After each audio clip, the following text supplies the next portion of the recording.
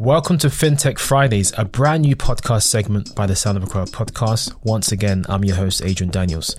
In this brand new podcast segment, I will explore current financial trends and technologies impacting the nation of Ghana, whilst analysing what that means for you and me in micro short episodes. Happy December. If you're listening in December 2023, I'm confident a lot of you are preparing to jet over to Accra for the holiday festivities, or of a matter of fact are already there.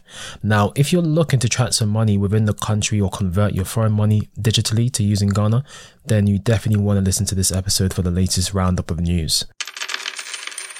Now, for the first time since March 2023, the Ghanaian cedis has exceeded the 15 cedis to British pound sterling mark. For Americans, this is 12 cedis to $1.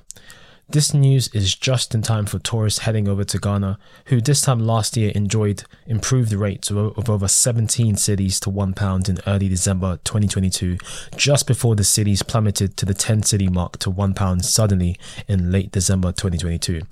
Now, for Americans, this would have been all the way down to 8 to 9 cedis to the dollar. Now, one of the reasons I suspect for the cedis depreciating could be the Ghana Cocoa Board securing a loan from international banks of a whopping $800 million in order to buy cocoa from farmers. Now, this interest rate is at an all-time high of 8% that they need to pay back the loan on. The good news here is that although the cedis has depreciated quite a bit, the cedis has been relatively stable over the past few months, and tourists may be able to still get a good exchange rate despite the increase of goods in Ghana.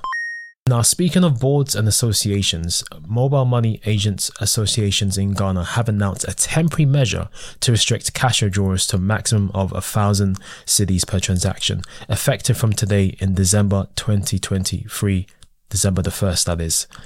Now, for those of you who aren't aware, the mobile money agents in Ghana are independent vendors who you can visit in small booths across the country, and they act as intermediaries to withdraw, send or transfer cedis electronically from your mobile money account to another. Now, one reason for this is by the mobile money agents themselves, who feel they are losing out on commissions on those withdrawing a lot of money and want higher commissions paid out on certain transactions. For example, they also requested a 50% share of cash out commissions and a maximum cash out amount of 1,000 cedis.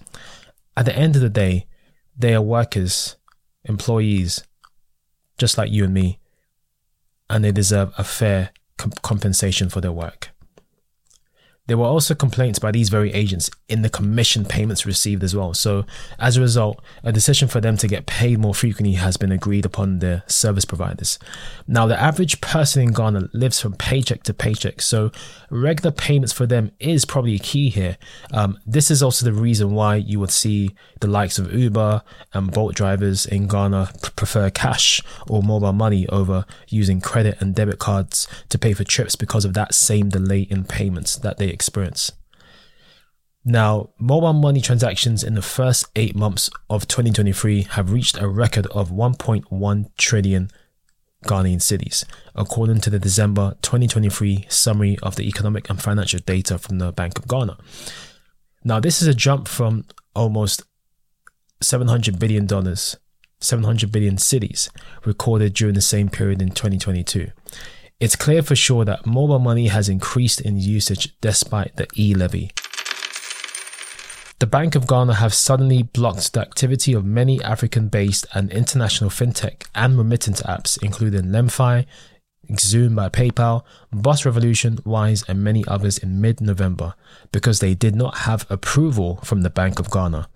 This is according to the Foreign Exchange Act in 2006. Now, this is a loss for the diaspora and other international stakeholders who have been relying on these apps for quite some time now. However, there are still other popular platforms out there permitting remittance and financial services between the city and foreign currency, such as WorldRemit, Revolut, and many more. This is certainly an interesting move, as this decision has been made just before the peak period in December 2023, where activity would have been arguably the highest for these companies.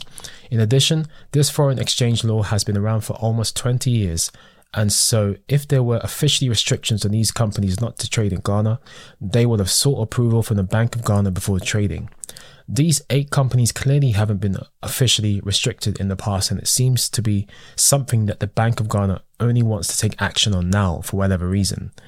This could seem a good opportunity for the Bank of Ghana to get in there and maybe charge these fintech companies and maybe make a little bit of money to help pay off debts that the country has. Now, have you got a Ghana card and living in Ghana? You could soon qualify to apply for car loans. Now, the Ghana card is gradually becoming the gateway to Ghana in all things buying and selling. It's the main digital ID issued to citizens and foreigners in Ghana.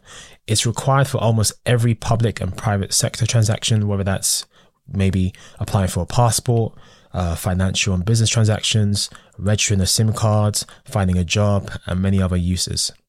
Now, according to the Vice President Bormia, negotiations are on the way between intermediaries such as the car companies selling cars and state authorities to make this happen. So it does look like this ID will be the basis upon which a credit system could be actually launched in Ghana, which doesn't quite exist yet. But if it does exist, this could be the beginning of unlocking new economic opportunities for the country, but also businesses nationally and internationally, where credit could be leveraged to sell more goods and services, and also credit could be leveraged to help citizens in Ghana to be able to purchase goods such as homes, cars, etc. What are your thoughts on Ghana's economy as 2023 comes to the close? We're always happy to hear from listeners. Feel free to follow The Sound of Accra on Instagram, TikTok, Twitter, and LinkedIn. Just search for The Sound of Accra.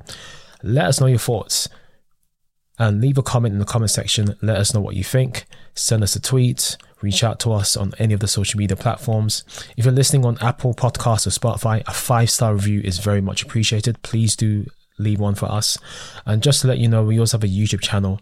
You can visit youtube.com/The Sound of Accra podcast to watch some previous episodes just like this and other shows that we have, to get alerts and some more great content that we have lined up for you as well. You can visit our website, thesoundofaccra.com, if you want to get in touch, or you can email info@thesoundofaccra.com. If you've listened to the end, you've been incredible. I've been Agent Daniels. Until the next Fintech Friday, take care. God bless.